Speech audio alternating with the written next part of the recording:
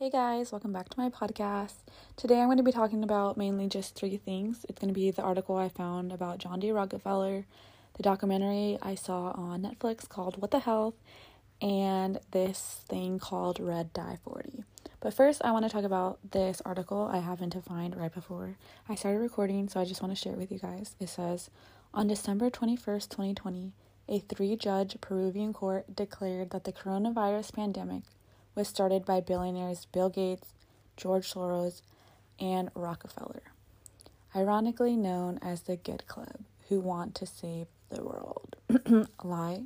Anyways, the resolution maintains that the criminal process was stopped because of the COVID-19 so that it had an unpredictable nature, except for its creators, who handled it and continued to direct it with extreme secrecy within their environment and world corporations with projections to the 2030 project. So that's all I'm going to read from this article just because I haven't gone through it myself, but interesting. That's all I got to say about that. Alright, so let's get into this article about John D. Rockefeller. Remember in the last episode I talked about how he is part of the 13 families. So he is considered the wealthiest American of all time and the richest person in modern history. He was born July 8th, 1839, and he died on May 23rd, 1937. So this article, I'm just going to read it. It's the best summary of him and what he started for this situation I want to talk about. So here is what this article says. It says, as someone who has been practicing medicine for over 10 years, I try to keep an open mind and appreciate both the good and the bad that coexist in the Western system. In order to understand our current medical system, it is helpful to take a look back at the history of the medicine in America. The business story of Western medicine in the modern sense starts with John D. Rockefeller. Okay, so Rockefeller is probably most famous for securing a monopoly in America's oil market, but many people haven't heard the rest of the story. By the turn of the 20th century, Rockefeller controlled 90% of all petroleum refineries in America through ownership of the Standard Oil Corporation, which was later split into Mobil, Chevron, Exxon, etc. Concurrently, around 1900, the science world was getting excited about new petrochemicals and the ability to create a variety of new compounds from oil. Some of the first products derived from petrochemicals were plastics, but organic chemists knew that oil had the potential to create far more than plastic bags. During this same era, the early 1900s, scientists were doing groundbreaking work to understand the basic mechanics of life and human health. It was during this time that most of the essential vitamins were discovered, including B1, B2, biotin, vitamin C, vitamin A, vitamin D, etc.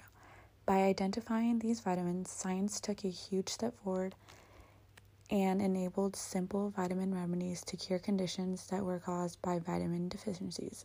And of course, scientists were also involved in research to recreate synthetic versions of these vitamins in a laboratory.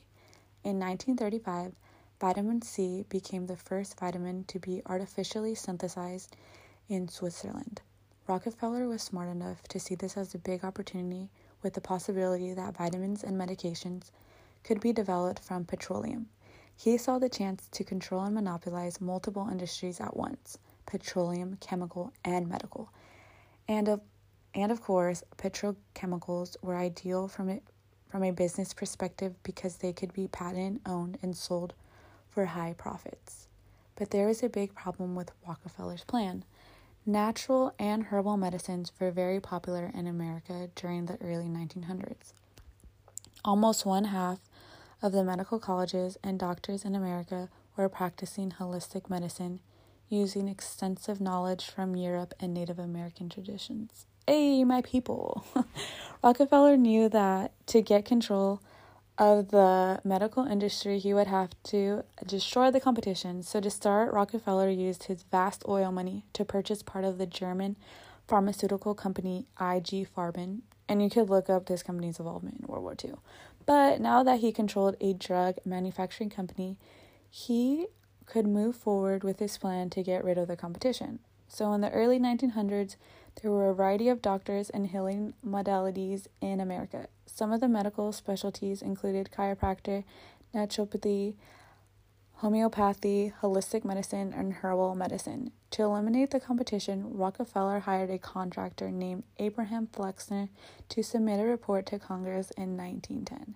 This report concluded that there were too many doctors and medical schools in America, and that all the natural healing modalities that had been used and existed for hundreds of years were unscientific quackery. The report called for the standardization of medical education, whereby only the AMA, which is another monopoly, would be allowed to grant medical schools a license in the United States. Certainly, Flexner's report did have some valid points, but unfortunately the motives for the report were entirely driven by Rockefeller's desire for complete control of the medical system. Based on the report, Congress acted upon Flexner's recommendation and changed laws related to the medical practice.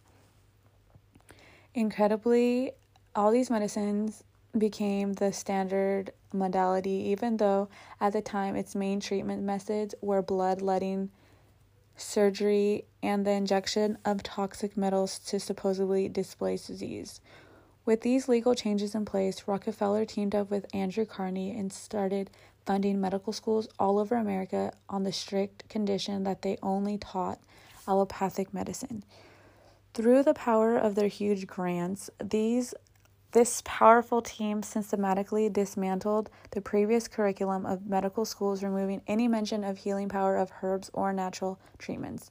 Teachings on diet and other natural non-drug treatments were also completely removed from medical programs.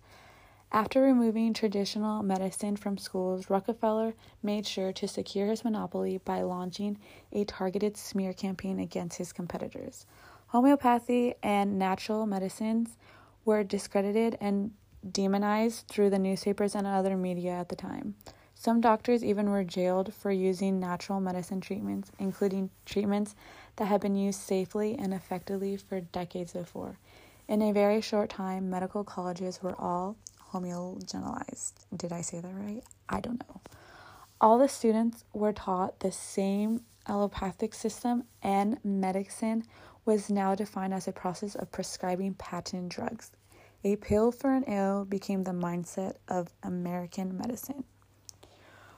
So she says that one shocking fact that I found while researching this post was that Rockefeller didn't stop at U.S. borders. He actually went into China to spread Western history. Upon hearing this, I actually got chills down my spine. Rockefeller wasn't content with just wiping out traditional medicine in America. He saw a bigger market on the other side of the world and wanted to remove traditional Chinese medicine from China. Luckily, his venture in China mostly failed, and the practice of traditional Chinese medicine was preserved for centuries to come. To quickly summarize what happened in China, the China Medical Board, CMB, was created in 1914 by the Rockefeller Foundation and provided with a $12 million grant. The Rockefeller Foundation's goal was to modernize medical education and to improve practice of medicine in China. They started by building a hospital in Beijing, which opened in 1919, but were unable to expand to other locations as planned due to mounting expenses. In short, the diligent work of Rockefeller and Carnegie was a smashing success. They crushed the underfunded grassroots competition and created our current medical system. This system continues today, wherein Big Pharma makes large donations to medical schools in exchange for teaching the medical students to use their patented drugs. As part of the system, many alternative treatments are criminalized. For example, by law, it is illegal to treat cancer with any modality except chemotherapy, surgery, or radiation. It is actually a criminal felony for a medical practitioner to treat cancer with anything but these three modalities, why is this the case? Well, follow the money. The average cost of cancer treatment is $150,000. So clearly Rockefeller and his descendants were keen to keep the monopoly on this one. And of course, the American society was founded by none other than John D. Rockefeller in 1913. So it says, hopefully this post will shed a bit of light on the history of our current medical system. And the very least we could do will be less surprised when patients are treated like customers and when medications cost thousands of dollars per month. We should also not be surprised we are faced with the fact that the cost of medical care in America rated number 1, yet the quality of our medicine care is rated at number 37, just below Costa Rica. Unfortunately, these are the natural effects that occur when our medicine system is run like a big mega corporation instead of a service to the people. So she writes, on a final note, you may notice that there are no grainy black and white photos of John D. Rockefeller in this post. Perhaps you could guess why. All images of Rockefeller are all owned and their use must be paid for. The monopoly stands. And then she shows a picture of what Rockefeller built, which is Rockefeller Center in New York City, which, wow, I've been there and I didn't even know who built that and why I was there, but I remember being there and be like, wow, this is so cool. But now I'm just like, what the heck, this is not so cool. Anyway, so that was the article on that, which it's very weird to me that, so at the end, you know how he said that the American Cancer Society was made by that John D. Rockefeller, which leads into my next topic, which is What the Health, a documentary I watched on Netflix. Okay, so let's talk about What the Health now. So I Googled it and it says, a filmmaker, Kip Anderson, uncovers a secret to preventing and even reversing chronic diseases, and he investigates why the nation's leading health organizations don't want people to know about it. It was released on March 7, 2017. So I'm not going to talk about like I think he's promoting veganism. I'm not about that just because I love me a piece of steak on date night, but I'm going to be talking about how what we eat and what we put in our body like really affects us. And I'm going to use the 2 ladies that were in the documentary as an example, myself and my grandma. So starting off with my grandma, she had diabetes. My dad actually had her get rid of the diabetes because of what she was eating. Like, she literally got rid of her medicine. She was completely medicine free because of how good she was eating. Now, me, for an example, I have Hashimoto's disease and I continue to eat crap, so I continue to feel like crap, and I know it's my fault, and I get all the negative effects from it. Like, I have rashes and bumps on my body.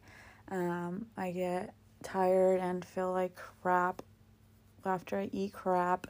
My eyebrows are disappearing, my hands are hurting. It's just, I need to stop being stubborn. So one of the ladies that actually were in this documentary, in the beginning, she was overweight and she said that she was tired all the time, even after she took a nap and like taking all these medications. And one of the medications that I noticed that she took oxycodone for pain.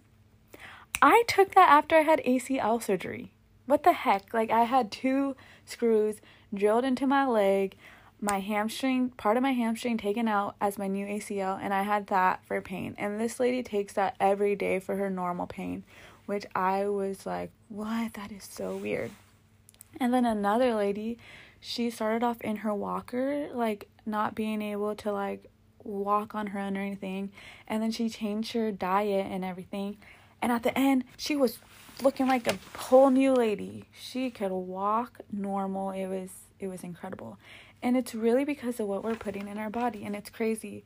Okay, so this first statistic says that experts concluded that each 50-gram portion of processed meat eaten daily increases the risk of colorectal cancer by 18%. And processed meats are cold cuts, pepperoni, salami, ham, deli slices, hot dogs, bacon, sausage, etc. Then he goes on to tell us that the World Health Organization sees processed meat in the same category as tobacco smoking, which is a group 1 carcinogen. And then it went on to show a mom serving her kids food, but instead of food, she puts cigarettes on the plate because that's like what we're serving our kids. It's crazy. On the American Cancer Society website, it says to eat canned meats and processed turkey, which, let me remind you, remember who we just found out founded the American Cancer Society? John D. Rockefeller did. So that's a little suspicious right there.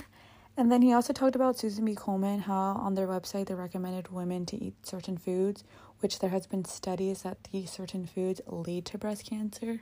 So that's a little fishy right there. Then the American Diabetes Association had recipes for healthy living. And for example, one of them was bacon wrapped shrimp.